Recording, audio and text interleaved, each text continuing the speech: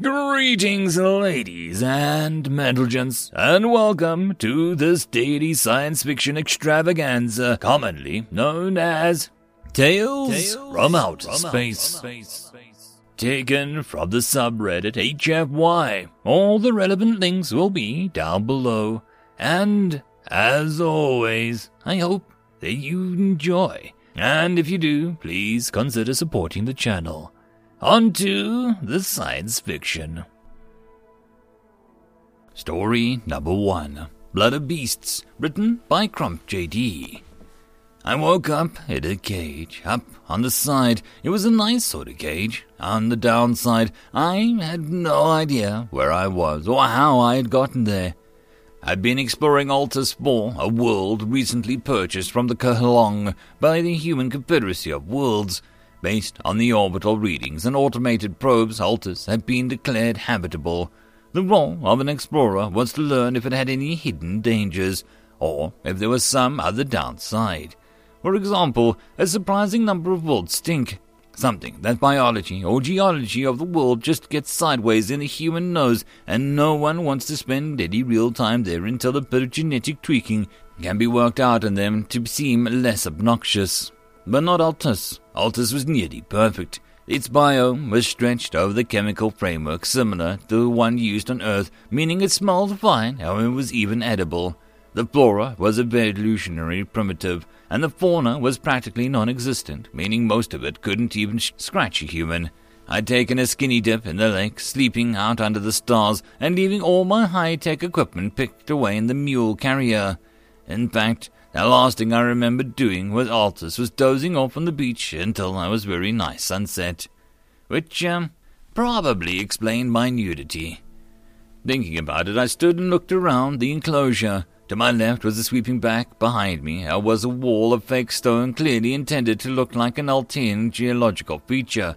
It ended where it met the body of water that resembled a lake, though the water, only a few feet from the shoreline, had the look of an algorithmically generated hologram.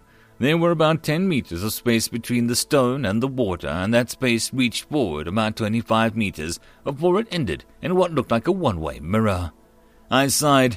I was almost certainly in a zoo. That'd teach me to wander around an alien world naked like some noble Russian primitive. If I'd been wearing pants, this would not have happened. Still, wasn't so bad. I was being treated well, so my captors were probably benign. I just need to stay calm and demonstrate my intelligence. With that in mind, I sat down by the water and began to scratch out a simple binary mathematics in the sand. The aliens showed up a few hours later. My first warning on their impending arrival was when the gravity directly under me started to increase. Not certain how an animal would have reacted to that, but I tried to take a coolie by just sitting down on the ground. Oh, what? It's no big deal. My race has also mastered spatial curvature manipulation. The force I was under leveled out at 3G, which was enough to keep me from moving rapidly, and definitely enough to bring a small rock under my butt into my attention, but not enough to truly hurt me. Once I was effectively pinned, 2 creatures walked in. Given the movement of their limbs and bodies, they were invertebrates. They were laid out with a bit like a centaur if the Greeks had imagined headless centaur as big as a medium-sized dog's and 8 legs in a vaguely spider-esque configuration. Their skin was either scaly or covered in little chitinous plates, and patches of it growing.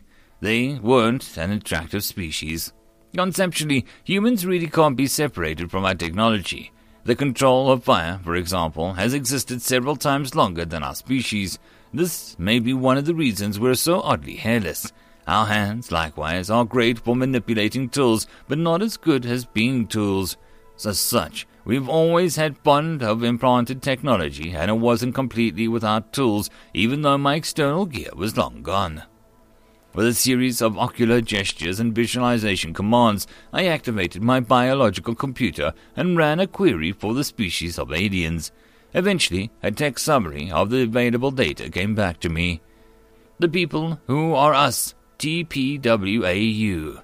The species is thought to occupy a moderate-sized stellar society located some considerable distance away from human-influenced space.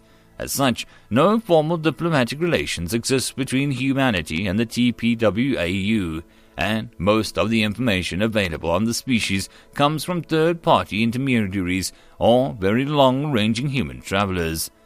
TPWAU are not especially militaristic or xenophobic. However, many races have reported difficulty in dealing with them due to the unique language which conveys thought. Translation matrix available. That which conveys does not appear to be a conventional symbolic representation of the concepts due to the fact that all healthy TPWAU speak in its fullness from the moment of birth. New concepts such as new inventions exist in language immediately, and all TPAW understand a new concept will agree for the correct word to identify it without prior discussion. As such, it is broadly speculated that the language is actually intrinsically linked to the TPAW mental process. Many non-human scholarly articles speculate that words in that which the conveys are similar to hash codes generated from the TPAW mental states. Regarding the underlying mechanism, this extremely tight connection between the thought and language makes it basically impossible for the TPAW to learn the other languages or even recognize information conveyed via other languages as representative of intelligent thought. By the time I finished reading the summary, the TPAW had scuffled the theory of relativity and highly effective formula for approximating pi out of the existence like they were just chicken scratches. So much for Plan A. I applied the translation matrix stored in my biodigital and got bad news on Plan B. The aliens had been talking the entire time that they had been in the enclosure. Apparently, that which it conveys was a visual language supported by the glowy bits. Sub-captions printed themselves directly on my optic nerves at the feet of the creatures. Doesn't have any weapons, at least it's huge. Perhaps it rushes its enemies. The first one, who I mentally dubbed the hurtful body shamer, said, not that it was entirely wrong. Humans are big compared to most species. Among Earth life, we're considered megafauna, and there is only 250 animals that roughly grow larger than us. The majority of those are aquatic. Still, you don't like to say that. Nearly 92 kilograms. Moreover, the redundant organs I talked about earlier are all wrapped in a cage composed of extremely durable calcium compound, so smaller creatures can only hope to injure them via soft tissue damage, which is where you run into self-seeding circuitry system. I decided the second one could be Dr. Science. Also, what kind of conversation was this? I suppose they might be predators, or maybe they just get knocked out more frequently. These things had to have written language of some sort, right? I plunged back into the biodigital database and learned the answer was, not really. Their modern writing consisted of displays of programs that glowed almost exactly like their own natural luminescent patches.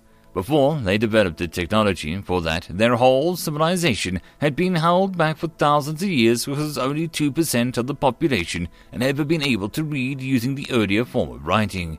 Even that had been a complex system of careful tilted spools of paper, which was read by being backlit and pulled through the viewport of a device designed explicitly to display them. So, there went Plan C. Well, Body Shamer flickered, I don't suppose we can be picky about what goes into the arena at the research outpost in the middle of nowhere. It'll be a good bout regardless. No one has ever even watched this thing before. Be adventurous spirit. The word arena was definitely disturbing, and it sent me scurrying into the TPAW database a third time. Yep, apparently these cuddly little guys just loved watching random animals fight. Some sort of inner cultural thing related to the prehistoric hunting techniques that was analogous to the human races and the ball sports and blah blah blah. My day was not looking up. The arena proved to be a natural circular depression on which the planet's surface. It looked like a small meteorite crater, but it might have been volcanic. TPWAU had carved out their version of a stadium-style seating in the sides, but left the otherwise primitive.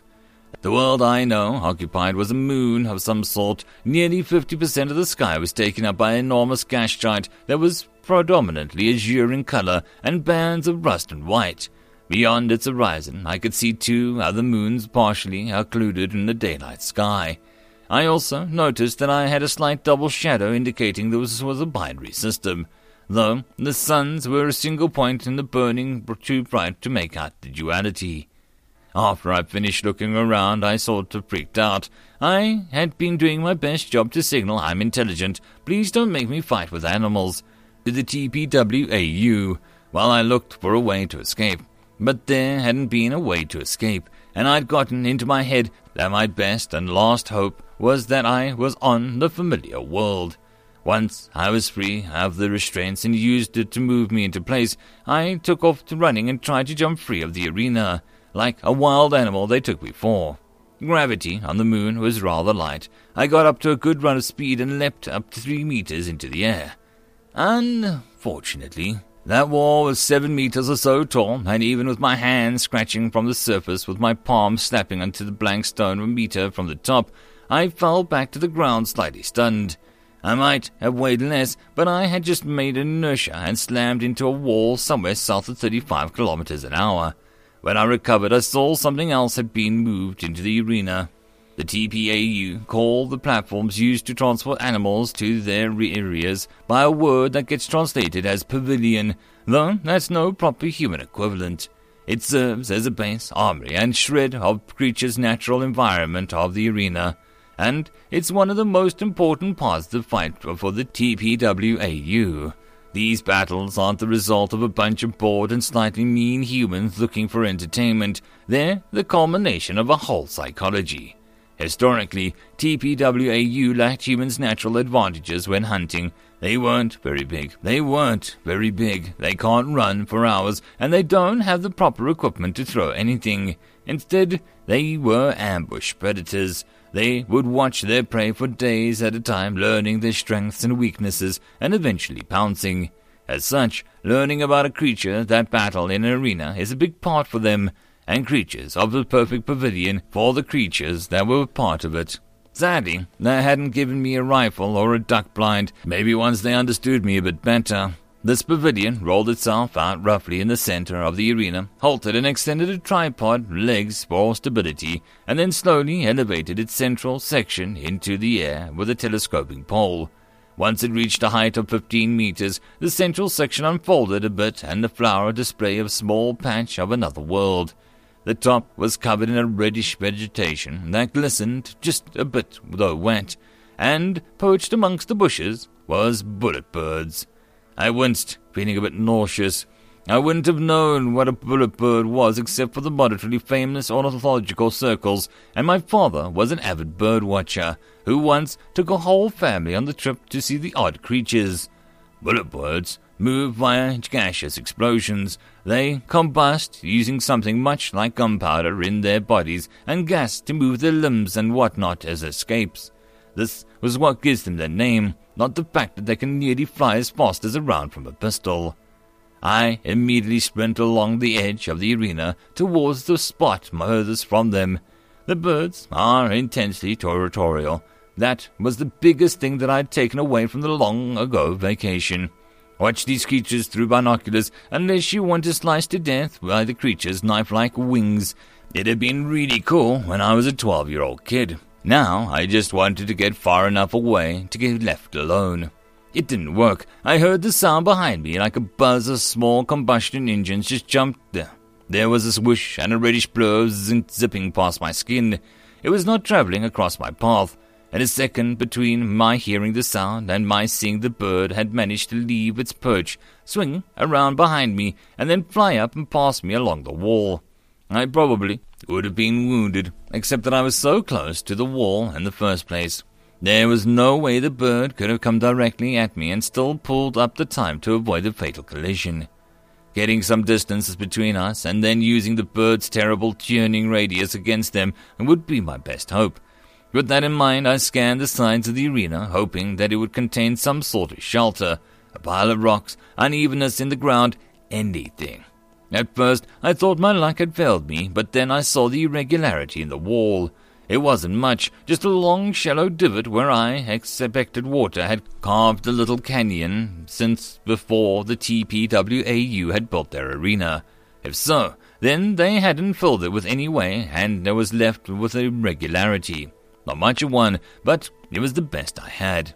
Unfortunately, I'd taken too long looking around and I heard the chainsaw buzz of another bird. I dropped to the ground, but not quickly enough. A hot gash of pain danced across my arm even as I fell, and by the time I hit the ground, there was a deep gash in my upper bicep. I didn't know how bad it was, but I didn't stop to look. It could just easily have been my neck. Knowing another bird wouldn't be far behind, I scrambled to my feet and took off running, hugging the wall. It wasn't very far to the depression, but it still felt like the longest run of my life. I got buzzed by 2 more birds. One I jumped entirely over, and the other left a shallow gash in my ankle. The most terrifying moment was when I actually reached the depression. I had to stop, even though my instinct screamed for me that I should keep running. Worse, to be past the plain, normal curve of the wall, I had to press my back against the edges of the arena. I couldn't jump nearly as well, and this idea didn't work. I was screwed. I nearly hyperventilated as I watched the birds that had just zipped past me cut and its thrust, take a wide sweeping arc across the main area of the arena, and then lightly touch down in its pavilion just as it reached its stall speed. They were graceful creatures, and they had to be with their kind of speed. All the birds watched me for a moment, and then one hopped to the edge of the pavilion with a series of movements so quick and jerky that it almost looked like a bad animation. It tossed itself over the edge. Just before it hit the ground, the buzzing kicked off, and it streaked across the arena in a blur. Even with my eyes on it, knowing its target, me, my tender flesh, I could barely track it. I don't remember if I jumped or not as it reached me. I expected I did, though likely I was too late to do anything good if I'd gotten caught up watching. Fortunately, it wasn't needed. The little creature couldn't juke fast enough to get me. This was confirmed across a dozen other attacks over the next 20 minutes. I was safe. I was bleeding to death. The cut on my arm severed something important and I couldn't stop bleeding, so I had clamped my hand down on it, but the blood just oozed between my fingers. If I could get to safety, secondary systems that had been engineered into me when I became an explorer would take over and repair the wound. But my heart rate would be to cycle down for that. So I did what people have done before they were people. I grabbed a rock. There was a little less than a minute between each attack, and that was just long enough for me to hop to my corner cover, grab a big stone, and jump back. The next attack came closer to where the stone had been, and then to my shelter. That was good. It suggested the birds were planning on their pass before they left the pavilion. I watched them pass by another 5 times. Each time they were about to chest height. Each time they took their bit more than 2 seconds from leaping off to the platform to passing me. The 6th attack, I jerked the rock up to chest height 2 seconds after the bird jumped off the platform. The little critter had never had a chance. It hit the stone going full speed, and the rock must have weighed 20 or 30 times what it did. The bird wasn't built that solidly, and it had a metabolism based on something of like gunpowder. There was a bang. The rock was torn out of my hands, and the rush of force picking me up and slamming me into the wall. I barely managed to stay conscious, and I think one of my eardrums ruptured. All that was left of the bird was fragments and bone shattered on the arena floor and a bunch of feathers drifting through the air. Well, and its blood. It was pretty much painted in my entire body. I was yellow and thin, so it didn't feel like I was in a slasher movie, but it still felt super gross. Still, that apparently counted as a win. Light pulses above the arena, probably the TPWAU's version of a closing buzzer. I felt a hand sculpting gravity reach down and close around me, and then I saw the Bullet Bird Pavilion start to pack itself away as I floated away. They temporarily compressed me, but not all the way to frozen. Instead, for about a second, the world blurred around me sickeningly. Then my arm felt as though I had caught on fire for a few more. Then I was back in my enclosure. Only there'd been alterations. First, I inspected my arm and found a nearly perfect nano-suture job. I was better work than a human medicine could have accomplished with an alien. As far as I could tell, it was a basic physical repair that hadn't depended on a chemical medicine, but instead reconstructed the damaged tissue at nearly a microscopic level, and held it in place by some protein that looked a lot like my own skin. It was a neat trick, I decided. Such a repair would work on almost any biological without the risk of poisoning. Second, I had a scant beginnings of a pavilion. The artificial cliff that had composed one of my own enclosure now had a shallow cave in it, and there were rocks scattered across the floor. Some peevish instinct made me want to shun it, but I shoved that down. I'd definitely be better off with a defensible position the next time I went into the ring. Anyway, the TPWAU wouldn't recognize my spite unless I could flash it to them with their own language. Instead, I made myself a bed of soft foliage and moved a few palm-sized rocks inside. That done, I dropped into an exhausted sleep. Still, I couldn't help but think that I earned my rest. I'd made hundreds of thousands of years of progress in a single day. I had a cave and I had a club. Perhaps I could start to work on a stone knife or a petroglyph the next day and bring myself to within inches of modernity. I fought a bunch of creatures over the next few weeks. Most I beat. If I could stay away from whatever I'd been pitted against and just throw rocks, my victory was almost guaranteed. Persistence hunting at its best, I guess. Occasionally, the bouts were more like rock, paper, scissors. There was one time the TPAU put me up against a creature I recognized as being a top predator in its own world because it had a deadly neurotoxin as venom. But thanks to my implant, I knew there wasn't anywhere for that neurotoxin to bind in a human, so I let it bite me and I kicked the crap out of it. Another time, I had to fight something that looked like a tortoise. I assumed that I couldn't just flip it upside down and then walk away. The flaw in that strategy was that it could electrify its shell. At least, being shocked and unconscious was a painless way to lose.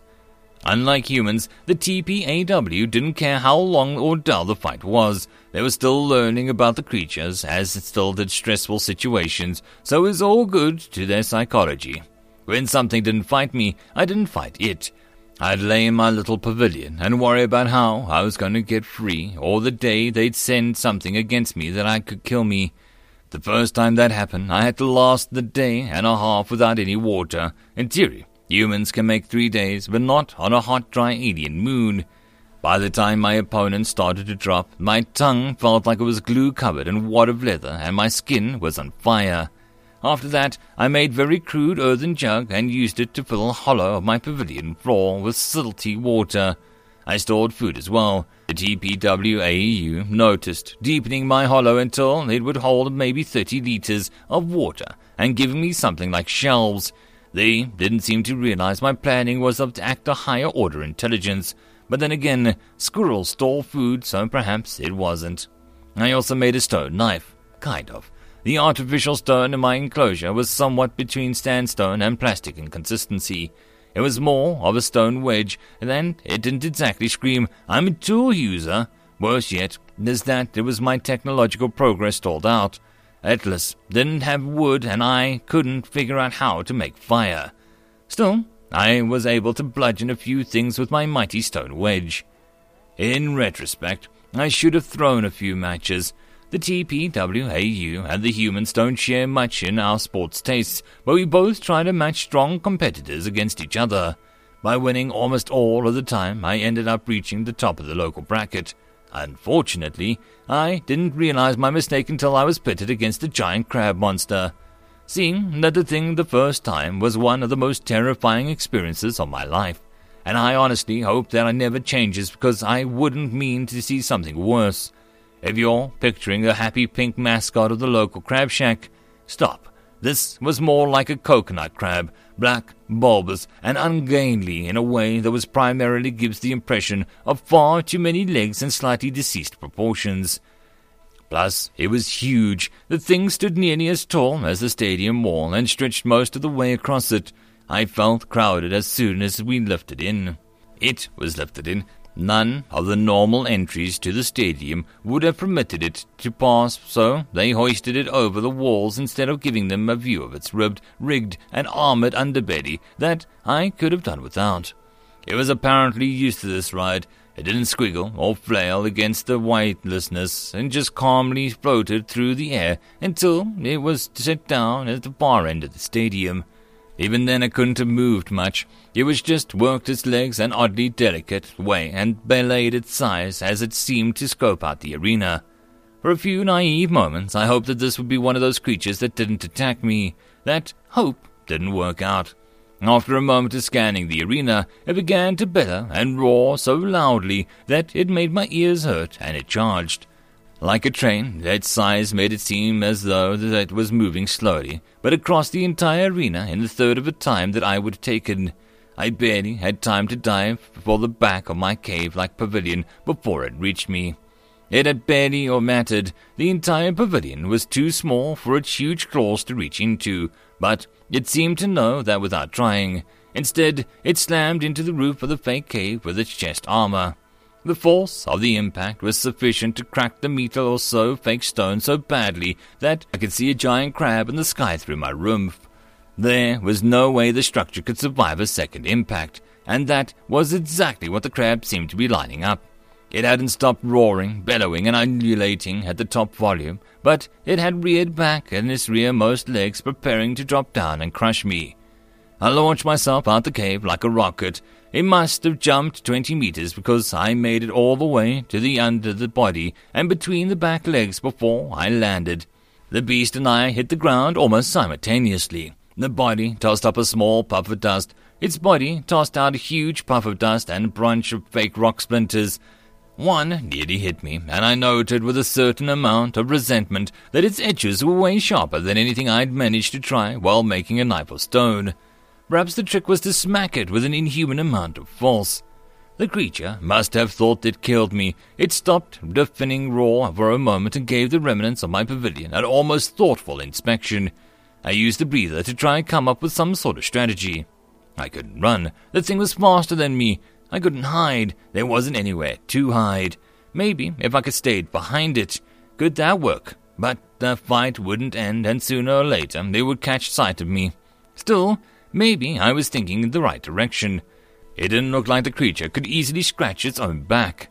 Desperate, I grabbed a rock and ran at the beast. I leapt about halfway up on its back and legs, and then I used it as a platform and scrambled half and jumped the rest of the way onto the top of the thing's back. I threw myself flat, wedged my toes into a segment of its armor, and grabbed another with my hand. I had hoped maybe the thing wouldn't feel me through the armor, and I could just ride around for a while. But once my hopes were crushed.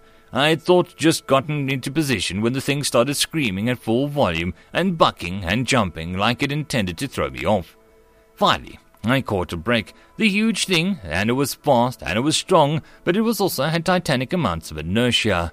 Riding on it was like riding a big ship through the swell of a roiling ocean.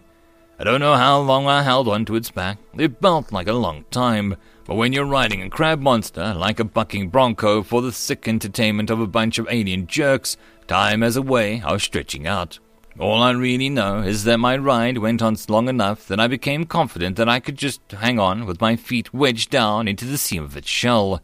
Given that, I decided to try something. I slid into a seated position, gripped the rock, holding my both hands, and slammed it down into the thing's shell. It was a pretty big rock, maybe the size of a large watermelon. On Earth, it would have been almost too big to lift. Certainly, it would have been too big to lift with one hand while jumping around. So slamming it down with two hands was just enough to shatter some chips off of the thing's shell. It wasn't much damage, but it was cumulative. So I started to hammer away. This time, I know exactly how long it was because I was counting my hits for some reason. When I noticed that the thing's vocalizations had changed, I had clobbered it 483 times and made an impressive little pit in its shell. I was down far enough that the shell was starting to grow translucent and somewhat weaker, and I was pretty sure that I'd start to actually hurt it if I kept going a little while longer.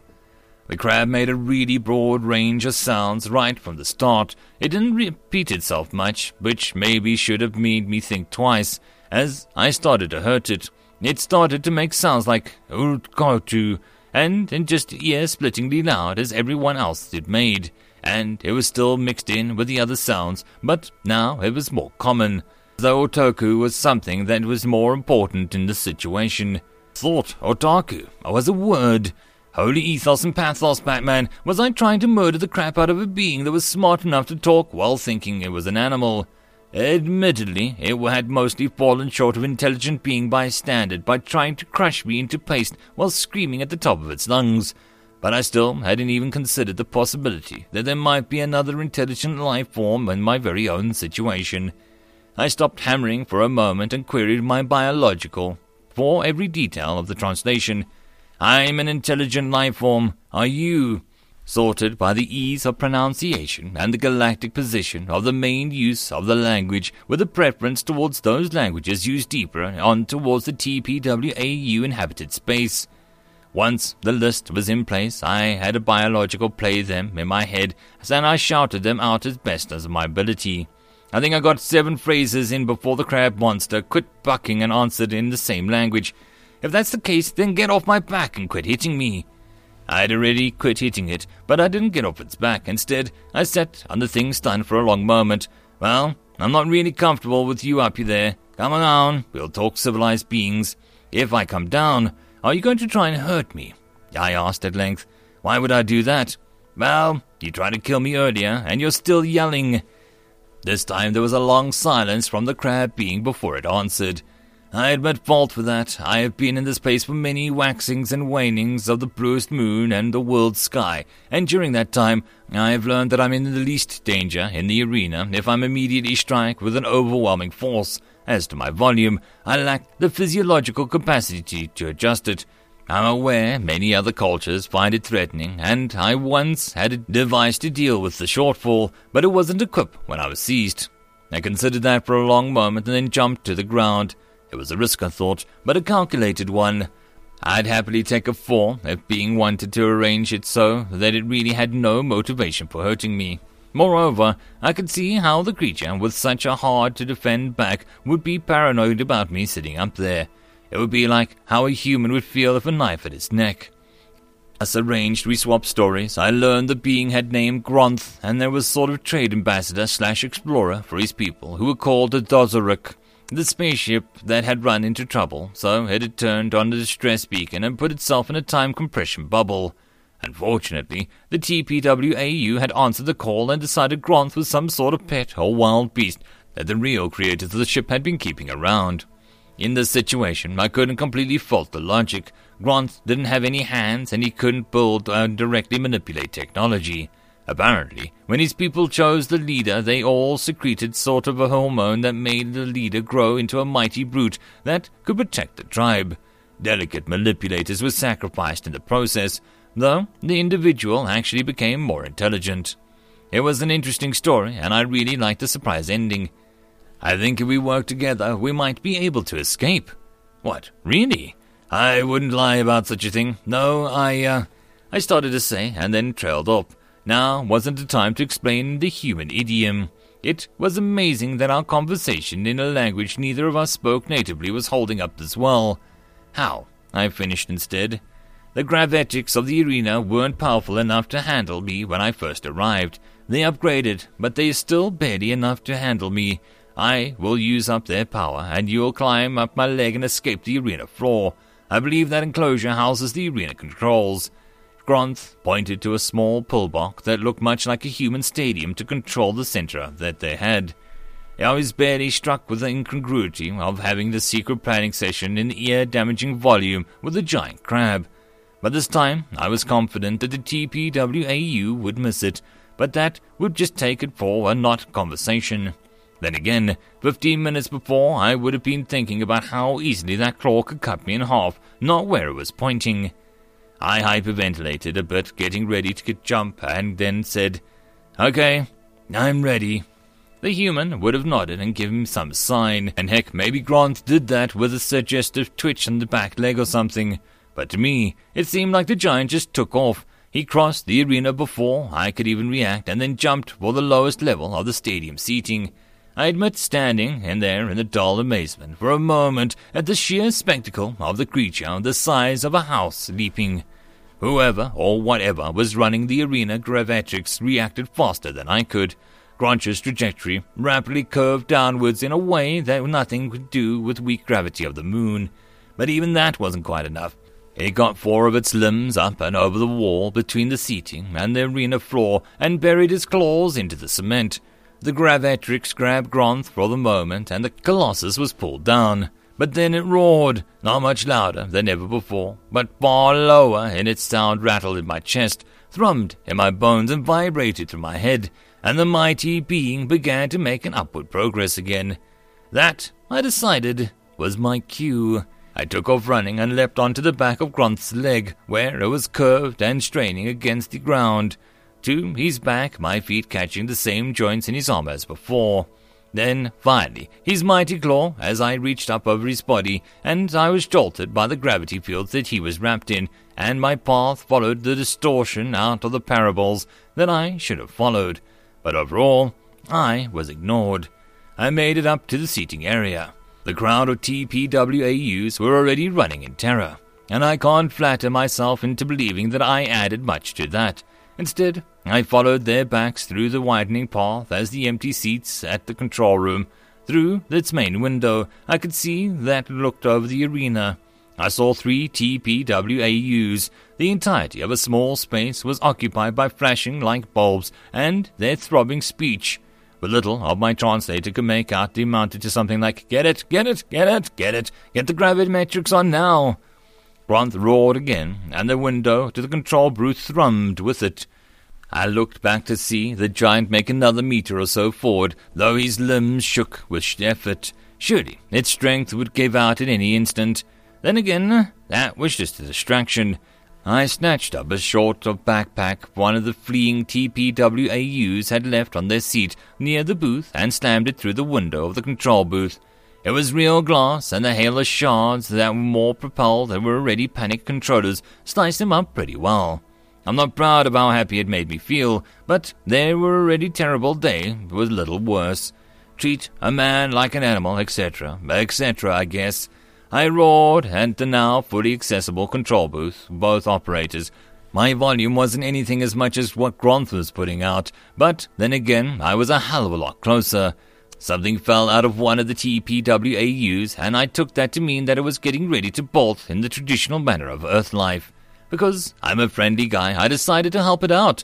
To that end, I reached through the now broken window, grabbed it by a handful of floating tentacles, and whipped it around my head a couple times, and hurled it into the general direction of the arena floor.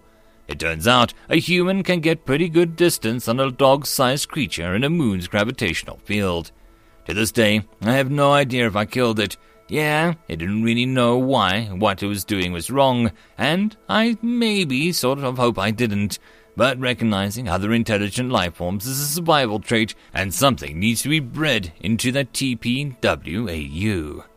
I was preparing to teach the second and third how to fly as well, when an extremely loud voice spoke up from behind me. "Come, we must get somewhere my ship can land before they receive reinforcements." "Your ship?" "The people who have repaired it, no doubt, as salvage. I have summoned it." "How?" Gronth pounded his claw into the stadium, shattering several low chairs of cement seating. "I have no hands. I have always controlled it with the cybernetic implant, but that isn't of consequence. I go now." Without waiting for me, the Gronth began to move. Really, the Dorosic had a good point there. I was being blatantly stupid playing 20 questions. We both scrambled the last little bit out of the crater into which the stadium had been built and onto the moon's surface. It was an ugly and largely desolate little world, but in an instant the dusty plain felt like a grand canyon. Olympus Mons and a half-dozen other natural wonders all rolled into one. "Come, we need only move beyond the few buildings," Gronth yelled, gesturing to the squat structures that surrounded the arena. Perhaps most of the settlements was underground, but open space was close. At this point, I didn't need any encouragement, and we both took off running. We got clear of the buildings, and it's time to meet Gronth's ship. That's when a question I hadn't really realized I had got answered. Gronth couldn't have summoned the ship with any time after he was replied because it was huge. The thing was like a massive freighter or heavy military platform. It was way bigger than the arena or even the whole stadium, and though Gronth might have trapped us under it, there was no way that we could have entered it until we got out of the hole. Its massive doors opened, and we clambered in. Our escape from that point was fairly easy. Gronth's ship had weapons, and we got them hot, but we didn't have to fight. We just burned hard for the gravitational warp minimum, and then went FTL. There wasn't any pursuit. I never learned why there wasn't. It could have been that the big ship was too intimidating. The TPWAU could have been scrambling everything they had, but they just didn't manage fast enough. Or they could have realized that we were intelligent. I mean, it's pretty freaking obvious when a dumb animal steals a starship that you made and a miscalculation somewhere along the line, right? Despite my experience, to the contrary, the TPWAU aren't stupid. They just have a blind spot. That doesn't mean that humans should trip into the availability bias, assuming the single glaring issue represents the whole of their capabilities. It was easy to find human space as soon as I could see the stars. We were still fairly close, so Gronth took me straight home and then hung around and initiate diplomatic relations. The personnel that I spoke to seemed excited about that. With the aid of a device that artificially modulates volume, Gronth is fascinatingly urban and intelligent. Moreover, the Darazek see the universe a lot like humans. They're a long way away, but we should be able to open up a trade in digital goods. At least, that's what I hope. I am now Gronth's representative logging art, entertainment, and research and design work, so a long story short, could I interest anyone in a product catalog?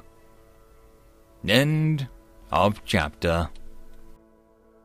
And that, my friends, concludes this dose of science fiction fun. I hope that you enjoyed. And if you did, please don't forget to support the author from the link down below. But if you want to support this channel, there are links as well down below for you to help with. But the easiest way would be to share this video. And if you are so inclined, subscribe as well. I will see you all in the next episode, and I hope that you all have a fantastic time until then. Cheers.